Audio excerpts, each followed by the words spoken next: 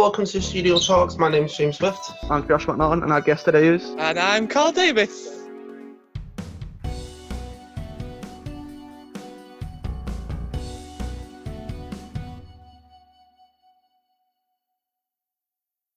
Hey Karl, you okay? Yep, you? Yeah, I'm alright. I'm good. Good, yeah. How are you doing in the lockdown?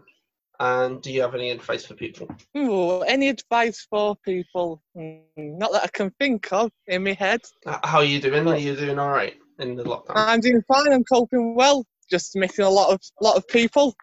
Definitely. How did you get involved with the studio? One day I went up when they were doing a bit of work and decided to just volunteer. And ever since that, I've been going to the studio. What would you say, like, your journey from, like, because you've been there from pretty much day one, haven't you? What would you say your journey between that has been? Moving journey up from volunteer to trying to do a lot of light and a lot of sound as well. How did, because you've always shown an interest in music. You've done a bit in the past and stuff. Yeah. How did you get interested with music? One day I was out and I went for disco, and I decided ever since that to start my own company as a DJ and stuff. That's how I got interested into music. That's cool. Because you did your own music, didn't you? Like, you wrote your own songs as well. Yeah, that was a prayer about witness, and that is on YouTube. And if you put a prayer about witness, you'll see a lot of the old studio stuff, including a couple of new ones in there, and just have a listen to it.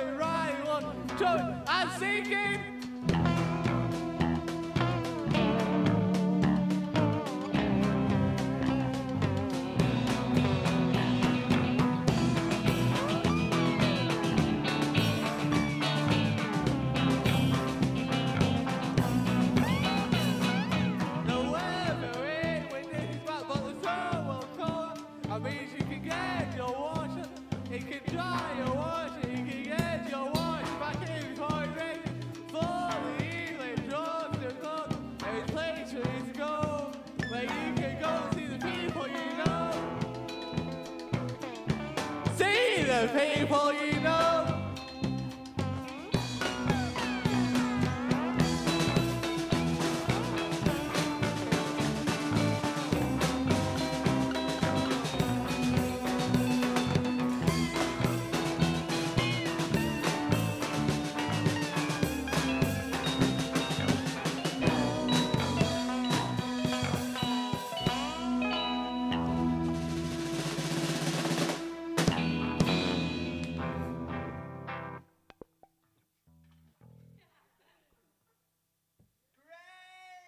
What was the process of actually making that song? Like, writing the song first, then trying to get everyone involved, and then filming it. The video was a big. I remember the video being like a long process in actually making, wasn't it? Because we had to go to different places, there's only 2 venues we had to go to, but filming, because we had to ask everyone's permission first before we film them. So it's all the permission off everyone first. And what was, because Prayer About Witness was the biggest song that you did. What was that one actually about, and what was the writing process of that? It's just about witness and all the tips and everything that's about in witness.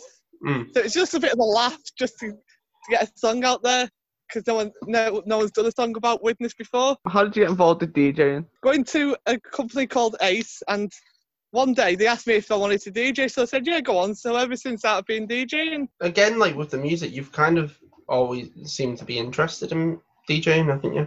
What was your first experience of that? It was a bit weird, but once you get used to it, you're happy after that. Ever since I started there, it was always when did you start doing it? Since I was about 15, 16, maybe a bit older. That's cool. I just went down. So ever since that, I've been DJing. I think it was when I think it was when I left school. Ever since that, I've been DJing. But cool. What it was, a mate of mine, he had his own company, and when I was young, he used to take me out on DJing. That's how I got into it. That's really cool. Also, I mean, the other thing that you've done, I mean, I noticed this when you started with Sherry's Play a couple of years ago, but you've always worked on behind the scenes as well. When we talked to Ryan, and he was very much behind the scenes as well. What interested you to get involved in doing stuff behind the scenes? Meet new people, because what it was, when I go to theatres, you don't get to see what's behind the scenes. All you see is what they put on for you, like a show. You don't see what everyone else is doing backstage or back scenes of trying to get the next scene on. So it was ever since that, going to see a show. That's how I wanted to get involved with backstage. What's your favourite gig that you've actually done? Because I know that's a big question, because I know you've obviously done a lot, but like, what would you say one of the highlights of you working behind the scenes? The one with Sherry, doing the one we did a bit of behind the scenes, but it was the first show I did with Sherry, was at the studio with me on stage and stuff. So that was the highlight of doing a bit of backstage, was working with Sherry. There's a whole thing where you obviously do DJing with Ace Disco. How did you get involved with that? Yeah, that was going to one of their gigs, and they asked me if I wanted to DJ for them, and then ever since that, I started DJing for them since day one. What advice would you give people who want to start DJing? First of all, try and get into the radio first, because once you get into the radio, you get into DJing then. So if you start off as a radio presenter, work your way up to a DJ, and then work your way up to a big company. So if you work your way as a radio DJ, you'll get successful at that. Then get into DJing, you'll be successful at that, and then move up to event manager or something for a company. And I guess on the other side of that, I mean, what advice would you give to people who want to work? It's a kind of stage management, but in the background, both lights and stage management. Just literally go up to a theatre company, or look online and see if anyone's advertising for lighting engineer or backstage. Work your way on backstage first, and then hopefully soon they might say, right, do you want to work on lighting? Work your way up slowly. Just work on a stage show first, or a little theatre company like Sherry's, Woolley Woods, try and work on something like that.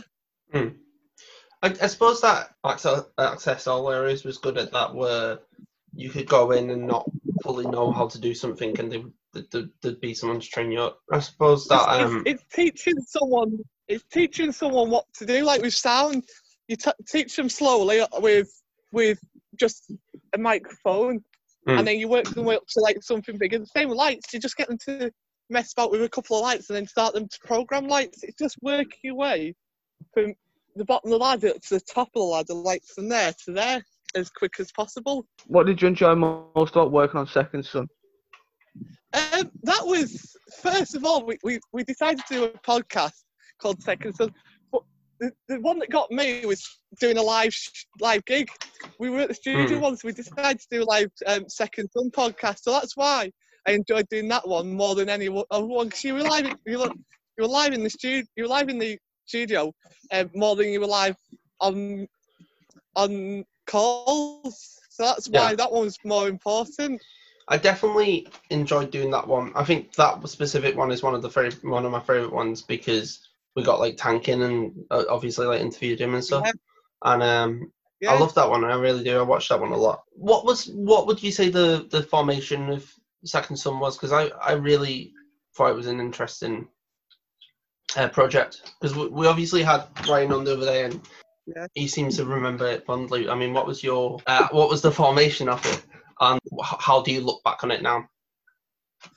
Always looking back on it, I wish we could start doing it again, but try and do it a bit longer, trying more episodes. And the formation was easy, just trying to talk to each other and deciding who's going to do which bit of the show. The formation of that was brilliant. Yeah, it was definitely growth, wasn't it? Because I think the first one we didn't really have a plan, really, what did we? Doing, everything's a clue or a plan, like...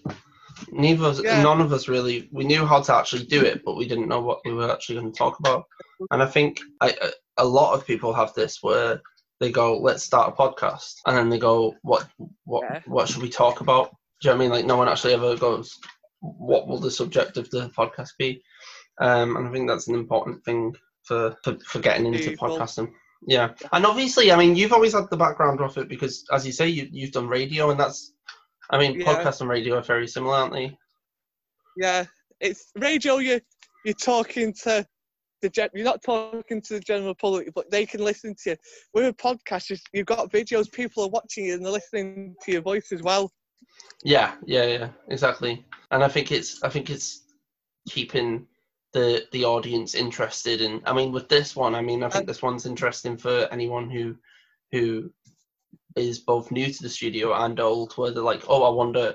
I mean, my favourite bit of this is where we talk to you or people who I haven't actually spoke to in ages, and just making sure that they're okay. And you know what I mean, let's talk a bit about KD Disco.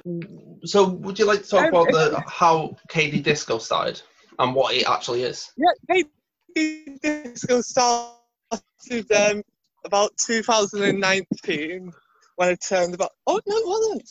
It's when I turned 20, so it's been going 7 years. I was going to say. And it's a company that I've had it's been going about 7-8 years now. And it's a company that I've had for a while. And KD Discos is my own company. But yeah, it's one of those things that I've been started off with. What it is, if you want to book me, if you look on Facebook and stuff, that's where you can find how. Where can people find you online? It just only on Facebook. There's no website or anything yet. Awesome, that's great. Thank you for doing this. It's been absolutely great. I'll see you soon. Yeah. See you soon. Bye. Bye.